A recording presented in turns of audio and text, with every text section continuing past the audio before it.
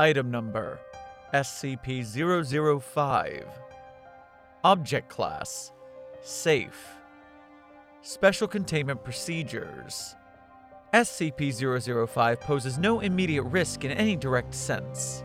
Even so, its unique functions require special measures to be taken to restrict access and manipulation of the object.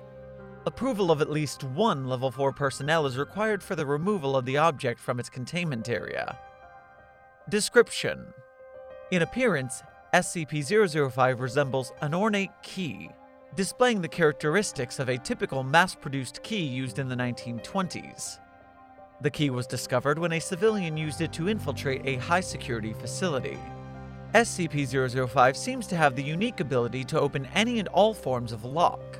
See Appendix A. Be they mechanical or digital, with relative ease. The origin of this ability has yet to be determined.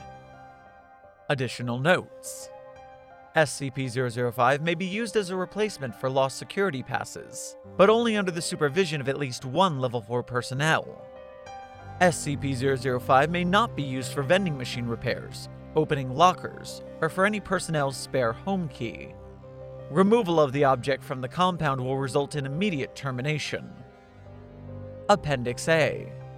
While SCP-005 has been shown to be effective in removing almost any form of locking device, further experiments have shown that efforts to disguise the purpose or identity of a lock have proven at least somewhat successful in defeating SCP-005's ability.